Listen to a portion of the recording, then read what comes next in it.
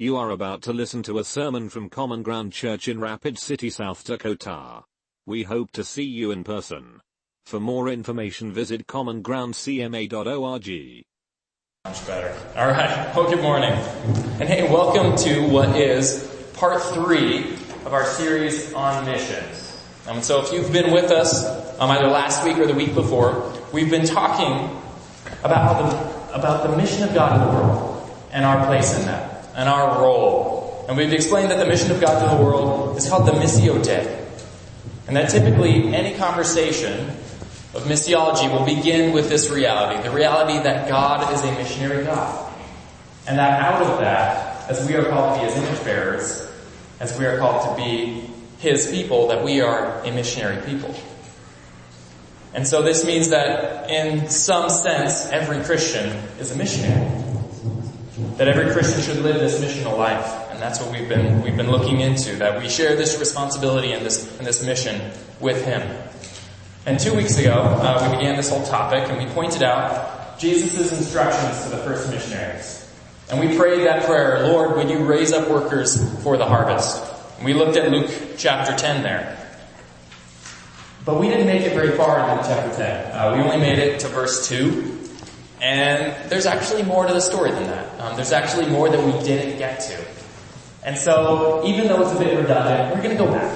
We're going to go back to Luke chapter 2, and we're going to look at the instructions that Jesus had for these first missionaries, before we just move on and say that, we've covered it. Because really, as we study the scripture, the point of studying it is not just to take in as many verses as possible and just to have as much information enter our minds as possible and cover as much ground. But the purpose is transformation. To have our hearts and our minds and our lives changed and shaped by the scripture. And frankly, some of those times it's going to take a revisit or two. It's going to take time in the Word. So that's where we're going to be today. But it's going to be a bit before we get there to Luke chapter 10, so glad you have it ready. But as we continue to talk about God's mission to the world and our part in that, especially here in Rapid City, now I know a lot of us, we're familiar with that idea. We're familiar with the Great Commission and that He entrusted His work to His disciples. And one of the things that we'll see in this passage is that Jesus did not just entrust the work to those 12 that He had set apart, but He entrusted this work to 72 people, to a much larger group of ordinary, regular people like you and I. That He empowered this big group of 72 people. That's quite a few. I mean, that's pretty close to our numbers in here. And He empowered all those people and equipped them to carry on His work without Him. And this is significant, so we're going to look into some of that. And the first question that a lot of people ask is, okay, first off, why 72? And you're thinking good, you probably have good biblical instincts in knowing that that number probably means something. Because in scripture and in Hebrew thought, numbers always are representative of something. It's not just a random quantity. It's not just that He happened to have 72 guys there. All of these numbers are significant. And we know that, especially as we look at the 12, right? The 12 disciples that Jesus chose to be His closest. You see, the 12, the other place that we see the number 12 is in the 12 tribes of Israel. And Jesus selecting 12 disciples, in a sense, was showing that His disciples now, His kingdom, is not just based on the ethnicities and the tribes that the 12 tribes of Israel were on, but just on ordinary, regular people, on people that He would choose, not on certain ethnic groups, and that this new covenant was through faith, not just through being a child of Abraham. And so the 12 is significant, and now we see that the 72 is significant. Now some manuscripts, if you start studying it in depth, will say 70, and some will say 72. They're kind of both in there. It's a little ambiguous. But either way, both of these numbers, as we look back at kind of where these come from, are significant, regardless of if it's 70 or 72. You see, the first place, kind of the first theory of where we see this number come, is in Genesis chapter 10, when Noah's family came out of the ark. And they were said to number about 70 or 72. And it's funny because in there the manuscripts are a little ambiguous too. Some say 70, some say 72. And so to the Israelite mind, when they see the word 70 or 72, it's their thought that all the people in the world descended from that original 70 or that original 72. And so this number represents everyone in the world. 72 people, that's everyone in the world. And by choosing this number, Jesus is in a sense making that connection and saying, now my gospel is for everyone in the world. Another theory comes from the book of Numbers and the book of Exodus. It comes from the time when Moses was a little overwhelmed with the amount of work that he had with the Israelites, and so God told him to choose 72 elders to help govern this body, to help run the country, essentially. And ever since Moses chose those 70 and those 72, the Jewish Sanhedrin, or essentially their Supreme Court, has run on 72 people. They have had 72 leaders. And so that connection is also in place here as Jesus explains that his kingdom is now different. And he set up kind of a new Supreme Court, in a sense, a new governing body. And so his gospel is for all people, all descendants of Noah's family. And the governance of this kingdom rests on him and not on any other system that's put in place. So this is it's a profound statement, just this little number 72. This is a big deal here. So that's a bit of the context here as we look into it. And what we're going to see here is that Jesus instructs these 72. This big statement that I'm sending these workers out to build a new kingdom and to spread the gospel for all people.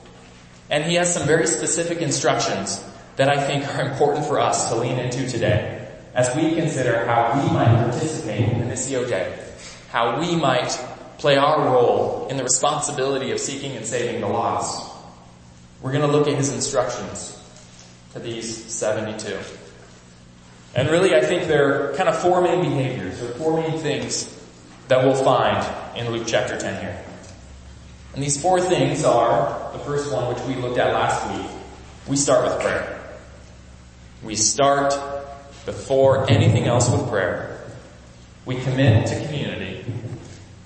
We contend for the faith by depending on him. And we choose death over work. And so that's what we're going to see as we boil down all these instructions of Jesus. It's those four main things. And we're going to go through each one. But if you have your Bible open, we have some scattered throughout the building, or if you just Google Luke chapter 10, we're going to be reading from verse 1 all the way through verse 21. And the words will be on the screens up here as well. So Luke chapter 10, verse 1. After this, the Lord appointed 72 others and sent them 2 by 2 ahead of him to every town and place where he was about to go. He told them, "The harvest is plentiful, but the workers are few. Ask the Lord of the harvest, therefore, to send out workers into his harvest field. Go, I am sending you out like lambs among wolves. Do not take a purse or bag or sandals, and do not greet anyone on the road. When you enter a house, first say, 'Peace to this house.' If someone who promotes peace is there, your peace will rest on them. If not, it will return to you. Stay there, eating and drinking whatever they give you, for the worker deserves his wages. Do not move around from house to house. When you enter a town and you are welcome to eat what is offered to you, heal the sick who are there and tell them that the kingdom of God has come near to you. But when you enter a town and you are not welcomed, go into its streets and say, 'Even the dust of your town we wipe from our feet as a warning to you.' Yet be sure of this, the kingdom of God has come near. I tell you, it will be more bearable on that day for Sodom than for that town. Woe to you, Chorazin! Woe to you, Bethsaida! For if the miracles that were performed in you had been performed in Tyre and Sidon, they would have repented long ago, sitting in sackcloth and ashes. But it will be more bearable for Tyre and Sidon at the judgment than you.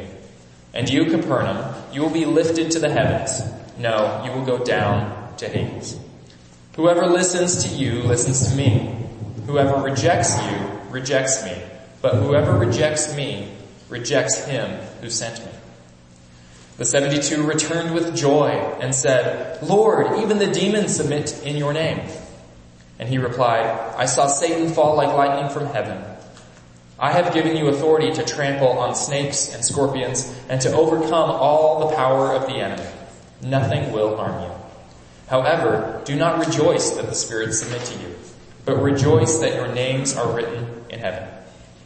At that time, Jesus, full of joy through the Holy Spirit, said, "I praise you, Father, Lord of heaven and earth, because you have hidden these things from the wise and the learned, and revealed them to little children. Yes, Father, for this is what you were pleased to do, that all things have been committed to me by my Father. No one knows who the Son is except the Father, and no one knows who the Father is except the Son, and those to whom the Son chooses to reveal him." And then he turned to his disciples and he said privately, "Blessed are the eyes that see." Blessed are the eyes that see. So there's a lot there. There's a lot in that passage. And the first thing to notice before we get into the behaviors, the first thing that Jesus encourages these 72 missionaries with is the fact that the harvest is plentiful. That's how he starts this whole teaching. The harvest is plentiful. There is a lot of work to do. And while we addressed it last week that probably the first thing this should do is to humble us and cause us to realize that we need to pray to God for help, that there's more to do than we can do. But at the same time, this is also very encouraging. It's very encouraging to hear that the harvest is plentiful and there's a lot of opportunity for the gospel out there. Essentially, people are hungry for God. That there are a lot of seeds that have been planted that are springing up, ready to be harvested. And it's plentiful, it's everywhere. And this is encouraging because it's kind of contrary to the narrative of our day, is it not? I mean, for the last 10 years, maybe even for my entire lifetime, all we've heard about is the decline of the church in the West, right? All we've talked about is how millennials don't want anything to do with church. They don't want to be in church. And now the Zoomers have come along and they're even worse, right? They don't want anything to do with church and young people are not there at all. And it's encouraging to me to be in this room and to hear the stories from young people in here and see that Common Ground is kind of rewriting that narrative. Now, show of hands, who in here is under the age of 35?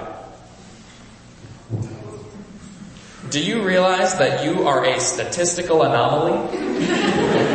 That people like you do not sit in church on Sunday mornings. Do you realize that? That you are an endangered species. That essentially most Christian leaders in America today want to capture you and study you so that they can reproduce you. Honestly, you are rare. And we acknowledge that narrative out there is true, that okay, the trends are that young people are not in church, that young people do not have faith in Jesus, that young people don't want anything to do with religion. But frankly, that means the harvest could be even more plentiful. There are even more people out there who can give their lives to Jesus. And as bleak as things might look right now, what do you think the situation was when Jesus sent out these early disciples? It was pretty bleak then. The harvest is still plentiful. And even though we're kind of in the midst of this large, ongoing decline of the church in the United States, and we've moved into what sociologists refer to as a post-Christian culture, where the main values are just a response to and against historical Christian beliefs, nonetheless, the church still has a future. Nonetheless, the harvest is still plentiful. That in the middle of all this pruning, where, okay, maybe it looks like the crop has been pruned back too far, we know that pruning always anticipates new growth. And when it looks like maybe the tide has gone out way too far, we know that the further out it goes, the bigger and stronger it comes back in. And so while we might be in this season at the moment, we acknowledge that nonetheless, even with this backdrop, the harvest is plentiful. That God is still planting seeds. That even though the church has been somewhat disappearing, that on the horizon there is significant reappearing coming. and especially if we lean in to participating in the mission of God. So before we go anywhere else, recognize that the harvest is plentiful, that these words of Jesus were just as true in the first century as they are today. That people are hungry for God, and they need Him. And the harvest is indeed still plentiful. And so from that, we start with prayer. There's more work out there that we can do on our own. And this is what we talked about last week. And we're going to come back to it. And that's kind of the thing with prayer, is you have to go back to it over and over again, right? We don't just say, oh yeah, I prayed for that person and done. It's either going to happen or not. God calls us to continually come back to Him in prayer. And so we do that with this situation. Because the first thing that Jesus instructed these missionaries to do was to pray. And I'll admit, this is hard for me to do. When I see a task that's going to require a lot of work, when I see a harvest that's plentiful, my first thought is, alright, I'm going to draw up a plan. Alright, I need to reach out to a bunch of people. I need to get prepared to work overtime. I need to drink a lot of coffee. But no, Jesus says, before any of that, start with prayer. Before any of that, pray to the God of the harvest to send more workers into His field. And then we leaned into that last week. I hope that you were able to pray that prayer. God, would you send more workers into the harvest? Would you begin with me? Because I think that's the start of any missional life, to pray to the God of the harvest, to send workers, to raise up workers. And then as we pray that prayer, we ask Him to start with us. And I hope you prayed that last week, and I hope you continue to pray that throughout the week this week. Every day we do pray, God, would you raise me up and send me to the harvest? And would you raise others up and send them to the harvest? Okay, continually come back to this.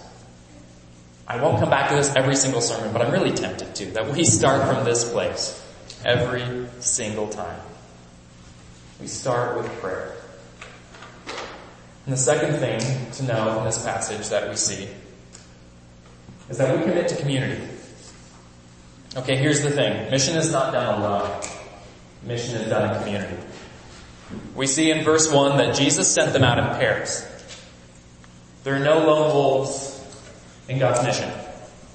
He doesn't call us to follow Him in isolation. Our faith is not just Jesus and me. There's a call to relationship, to partnership, to friendship, and to community. And so if you want to reach Rapid City, or wherever you are going to live or currently live, then you need to grab your best friend with you as you go on a mission. Then you need to grab community and family around you. This is something that we can't do alone. We do it in pairs and we do it in community.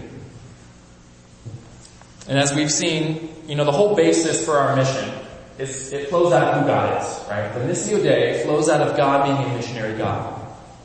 And so God is the why. He's the heart behind the mission. And it flows out of His character. But also, even how we do it flows out of His character as well.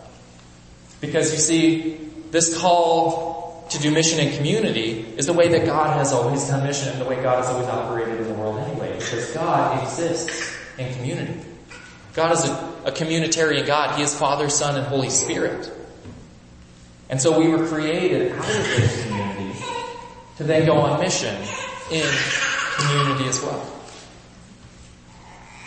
And so it flows out of who He is. And it also just has a lot of benefits. Just not doing it alone. Okay?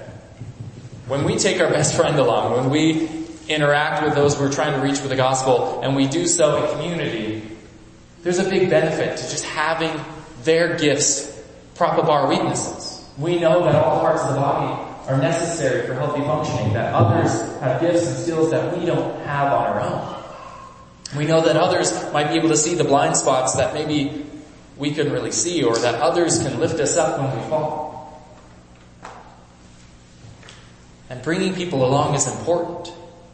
One of the best things you can do if there's someone in your life that you are actively trying to share the gospel with is don't just take that as simply your responsibility, but bring some of your Christ-following friends along. Introduce them to other people.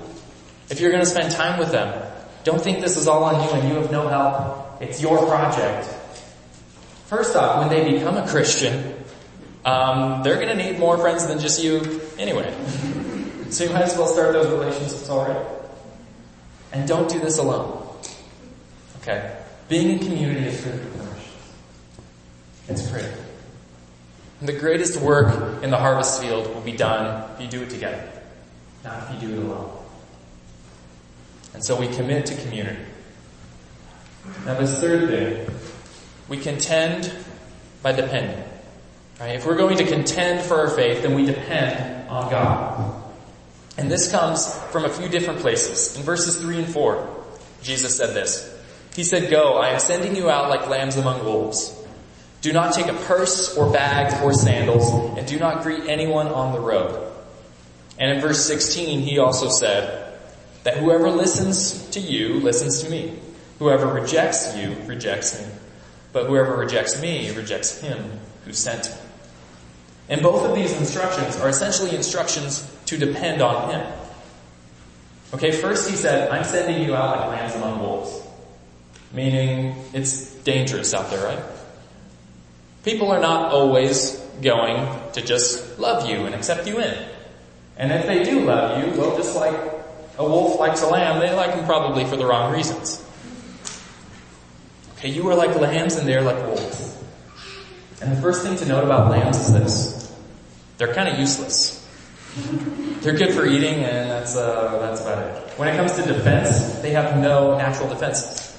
That's why the shepherd's job is so hard to protect these lambs from wolves. Because lambs and sheep, they have no interest in self-defense. All they want to do is get fed and reproduce. And frankly, as a missionary, that's kind of the focus anyway. All we care about is being fed and reproducing. In a little different way, born of the Spirit and born again. But nonetheless, it's still true. We're not out there seeking to get in a fight.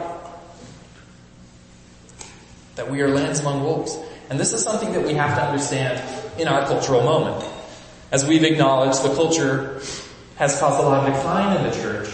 A lot of people then think, well, the church needs to rise up and we're in this culture war and we need to fight back. We need to argue people into the faith.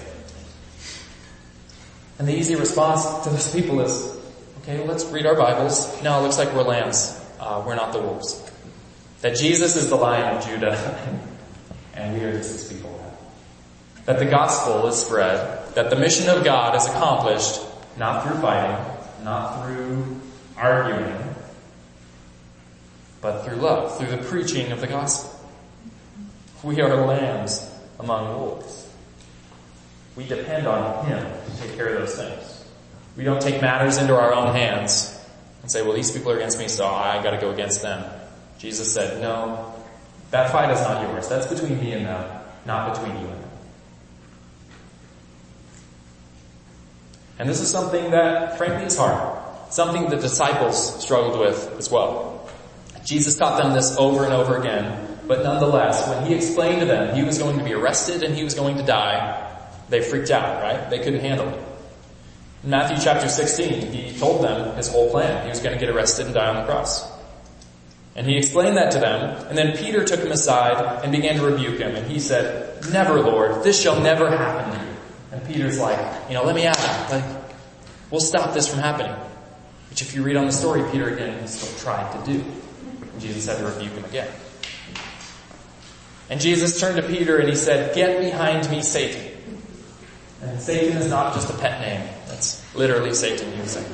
He said, "You are a stumbling block to me. You do not have in mind the concerns of God, but merely human concerns." And then Jesus said to his disciples, "Whoever wants to be my disciple must deny themselves and take up their cross and follow me. For whoever wants to save their life will lose it, but whoever loses their life for me will find it." He said, "What good will it be for someone to gain the whole world yet forfeit their soul? Or what can anyone give in exchange for their soul? For the Son of Man is going to come in his Father's glory with his angels, and then he will reward each person according to what they've done." So as we work towards the Missio Dei, There might be a time for defending the oppressed and for speaking out against injustice, but when it comes to those things that come at us, when it comes to the spreading of the gospel, we're like lambs among wolves. We don't take things into our own hands. We don't argue people into the faith or rise up and fight against it. There's a famous Christian apologist who always said that if you were going to argue someone into believing in Jesus, you might as well punch them in the nose and then give them a flower to smell. Right? And so we don't take things into our own hands. We depend on God. And this is particularly important when the mission of God gets hard, right? When sharing your faith doesn't always result in lives changed. Because that will happen. People might, in a sense, dislike you because of it. They might distance themselves from you because of it. And Jesus prepares his followers for that. He prepares them not to take it personally. He said, if they reject you, they're actually rejecting me. It's not between you and them, it's between me and them. And I think there are times when, okay, maybe it can be us. Like, we can be a jerk and share the gospel. That's possible. We can do it the wrong way. But nonetheless, even if we do it perfectly, there's still a chance. There's still a high chance that they will still reject who Jesus is. And Jesus says here, don't take it personally. He says some are going to reject you, but some are people of peace. They're open, they're hungry. But some are going to be closed off. And that's between me and them, not between you and them. And the fact is, a lot of people like to say, well, if we just get mission and evangelism right, no one can reject Jesus, right? No one can do it. They just can't resist. He's too great. And that makes sense. I don't understand how someone could. That makes sense. And that sells a book a lot better if you say, like, oh, I have a method that will be 100% effective. Or, that hooks an audience if you say, if you do this, it will be 100% effective. But it's just not what we see in the Bible. People even rejected Jesus in his day. They had encounters with his physical presence on earth, and they still rejected him. John chapter 6. Jesus had just performed the miracle where he took a little kid's lunch and he fed 5,000 people. And people spent an entire day, some think an entire weekend, sitting under his teaching. And then as his teaching went on, all these people that had witnessed his great miracle and his great teaching eventually decided, well, I think his teaching is a little too hard to follow. It might be a little too difficult. And in John chapter 6, many complained, this is a hard teaching. Who can accept this? And then it's recorded in verse 66 that from this time, many of his disciples turned back and no longer followed him. They rejected him. So it's possible. Or even we think about Judas, who spent probably around 3 years with Jesus, still ended up selling him out and walking away. And so that's why Jesus instructed us not to take it personally. That this mission will be hard. But if we are faithful to his mission and it's hard, then we know that it's not on us. That we don't have to take that personally. That we depend on him to come through. Not on us. It's not on our backs. And Jesus also called his followers to depend on him when it comes to provision and finances, as we see in verse 4. Right? Jesus said, do not take a purse or bag or sandals, and do not greet anyone on the road. And he instructed them to stay with the hosts that take them in. Whoever takes you in, stay there. And when Jesus said this, he didn't say, like, you have to do this barefoot and no purses or anything. He was talking about extra stuff. Don't bring all these extra changes of clothes. Don't bring your whole bank account with you. Don't bring what was basically like a beggar's bag. A bag that you are planning to use to take in all these donations. He said, no, I don't want you to depend on all those things, to depend on your own hands. But I want you to go with less so that you're more dependent on me. He wanted them to be completely dependent on him. And he promised to take care of those needs, that as you go, you will not be harmed, he said. And it wasn't just about, moving fast. There's a bit of that in the instruction not to greet people because they had this long ceremonial greeting that they would engage in. But the main thing is he just wanted them focused on him. Don't get distracted by these other things around, by providing for yourself, by seeking to gain out of this. He said, I know you have legitimate needs, but let me take care of those things. Don't take all these extras. And so we're dependent on him. And a hard thing is being dependent not only on him, but then he said, I'll provide for you through other people. You'll also be dependent on this host that will bring you into their house. In verse 7, Jesus said, stay there eating and drinking, whatever they give you, for the worker deserves his wages. Do not move around from house to house, but when you enter a town and you're welcomed, eat whatever is offered to you. If you're a picky eater, then it might be a little hard. But also, if you're like me and you have a hard time just accepting generosity in general, that might be kind of hard. I mean, how many people have a little bit of a hard time accepting generosity from others? I don't know what that is. It's a little uncomfortable.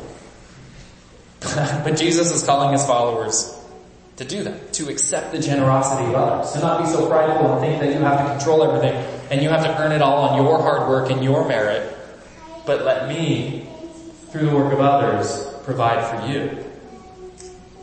Eat whatever they give you, if it's weird or gross, or not even that good. Let them be generous towards you.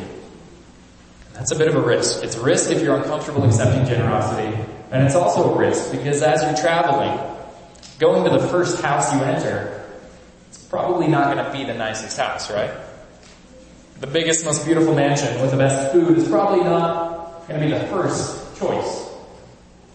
But Jesus is reminding them, we are not there to see what we can get out of this. You're not going to stay there for 2 nights and then figure out who's got a better setup that you can move to. Stay at that first place and I will provide for you. Can you imagine if the disciples went to one house and they're looking across the street and they're like, I think that house is a little better. I feel called to go to that house. Right? It's like, I wonder why. But Jesus is saying, whoever lets you in, that's going to be enough. I'm going to provide for you through them and stay there. Eat whatever it is. And it was a few years ago, my wife and I were traveling and visiting some friends, and we were staying, we were visiting another church, and we were staying with the pastor and his wife, and they were really nice and really sweet, and we were trying to be really polite and just eat whatever they gave us, but there was a trend that there was a lot of stuff probably in their fridge that was close to or past the expiration date, and they kept feeding us. They made us a delicious soup one time, and after we finished with the soup, they're like, oh great, that was good. And then they proceeded to set the cast iron, which you don't wash cast iron in the dishwasher or anything, you just clean it. They proceeded to set the cast iron right on the ground for their big Newfoundland to come lick it clean. And Elena just realized, wow, I bet the dog licks it clean every single time. And then the next day we ate soup out of that same pot. We ate the same right? Knowing that sweet dog got a nice clean for us. And at that same house, they'd invited like their adult kids over, and they had a bunch of little kids with them. We were having a big lunch, and they had apple cider. It was in the fall, and they had apple cider. They poured us, and I tasted the apple cider, and I could tell it was probably near or close to the expiration date. It had a bit of a kick to it, you know what I mean? It was probably hard cider at that point. And I always remember her adult son taking a sip out of the cider and then exclaiming, Mom, what are you giving us? Like, what is this? This is alcoholic. And he immediately snatches it away from his kids. Like, stop doing this. They're like 5 years old. Like, this is the best cider ever. And she didn't know. She just didn't check the expiration date. But nonetheless, I wasn't going to bring it up. I was like, they're being generous to us. We're just going to drink this. And that's the call that Jesus is calling us to in this sense. To let him provide for you. To let him take care of your needs. Nonetheless, we survived. We didn't get sick out of that. He protected us from it. Eat what is before you. And live expectantly. As we're dependent on God, expect that he's going to give good things. Expect that he is going to provide. Even if we do things perfectly and some people reject us, okay, but expect that the harvest is plentiful. And expect that it will work. I think it was in verse 17 there, where the disciples came back and they exclaimed to Jesus, like, it actually worked. The demons actually listened to you. People actually were healed. Expect that to happen. Don't be too surprised, because it will take place.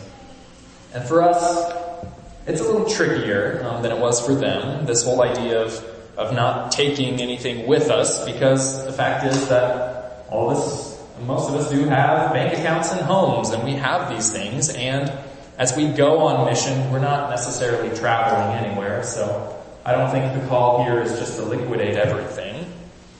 But nonetheless, it's to be aware of our needs, and be aware that God is the one who provides for those things, and trusting Him in them.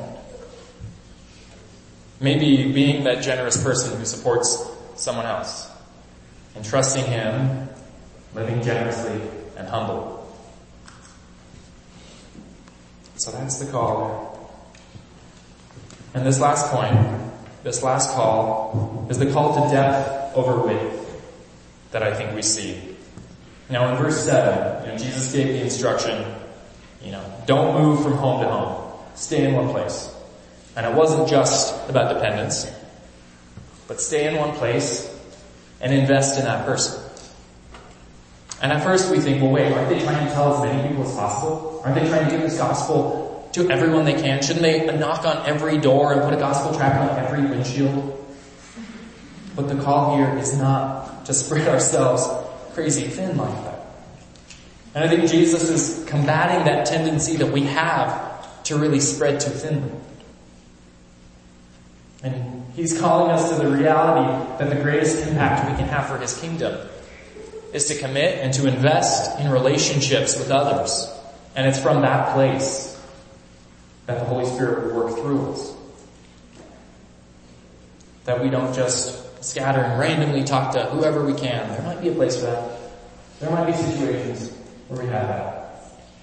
But the predominant call is to go deep with those around us, with those open doors that are there, to go all in. That as we seek to work for the mission of God in our community, we don't just go bang on every single door, say a quick word, and get out of there. We look for the open door. We go in. We invest. We show up for the friend. We are consistent in someone's life. That we commit to real, deep friendship, not just the occasional as it goes. And it's from that place, from the gaining of influence, from a place of sincere love, that we do Christ's mission. Because the call of the missionary is not to find people who are projects and then you work on them and you move on to the next. That's not at all. The call is discipleship. To create disciples. And disciples have to walk alongside one another. And if we're looking to see people born again, we don't just give birth to the baby and say, sweet, job done, we're going to move on. There is now a 21, maybe 23-year process of raising that person up.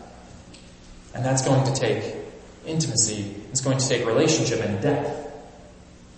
We don't just move on and get out of there once the job is done. And so we commit to depth. We commit to those friendships in our lives that we can be there for. The time that it's going to take. I know many of us have people in our lives that we have been sharing the gospel with for years. And at times, we can seem like we're losing hope and it's not making any difference. It should have happened right away, but Jesus reminds us to seek the depth, to go all in, to play the long game, so to speak, and to invest in them nonetheless. People don't accept Jesus right away. We don't just get out and look for someone who does. We lean in to that open door there. Because the reality in 2021, especially for those of you under 35, is that most of your friends and the people in your life are not just one conversation away from accepting Jesus. And if you think that's the case, you've probably never tried to share Jesus with someone. Okay? It's going to take time. It's going to take effort. It's going to take years of them building trust and seeing this faith lived out in your life to be fully convinced. And that's the way that Jesus wrote it up to begin with. To build relationships with Christians who love and who respect them. And from that place, the Holy Spirit will open and soften hearts and draw to himself. And so we look for open doors, and we commit to depth over width.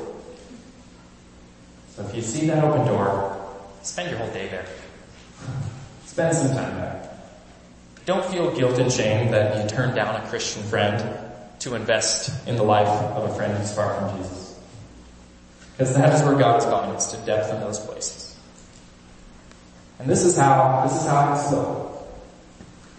As we commit to being commissioned by God to live these missional lives in Rapid City or beyond, we commit to these instructions, to these behaviors. We acknowledge that the harvest is plentiful, that there's opportunity out there for the gospel. And we start with prayer. We pray that God would raise up workers for the harvest, that he would start with us. That we commit to community. We are going to grab someone alongside of us to go on this mission. We're going to invite others to speak in to the work that we're doing. We're going to depend on God, not on ourselves, not on our finances. And we commit to depth over width. To investing in the lives of others and seeing God work in those places. And this is what it could look like. And this is how we rewrite that narrative, the church in decline. This is how the harvest that is plentiful is actually taken up and not just wasted in the field there as the cold winter comes. That we commit to these behaviors and we commit to the missing day. So would you bow your heads and pray with me? So Father God, once again, we ask you, the Lord of the harvest, to send out workers into your field. God, we ask that you would begin with us. Would you equip us for the work that you've set before us? Would you help us to see the buds that are blooming? Would you help us to see these open doors that you're calling us into? And would you give us the courage and the ability to walk through? And God, as we continue to learn what it means to be your image bearers and your missionary people, we thank you for your Holy Spirit with us. We thank you for the authority you've placed on us.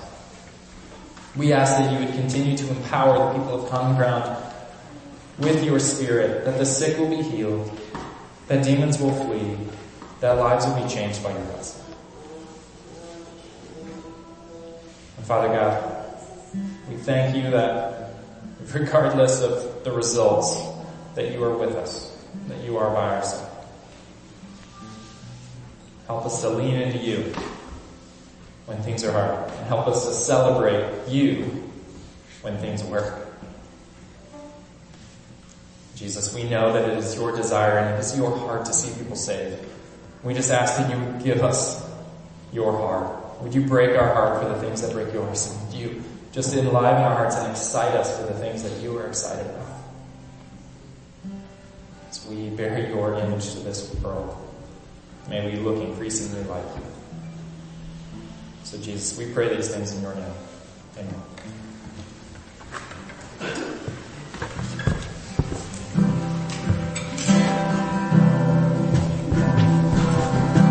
Thank you for listening. We hope you have been blessed. Please join us again at Common Ground Church.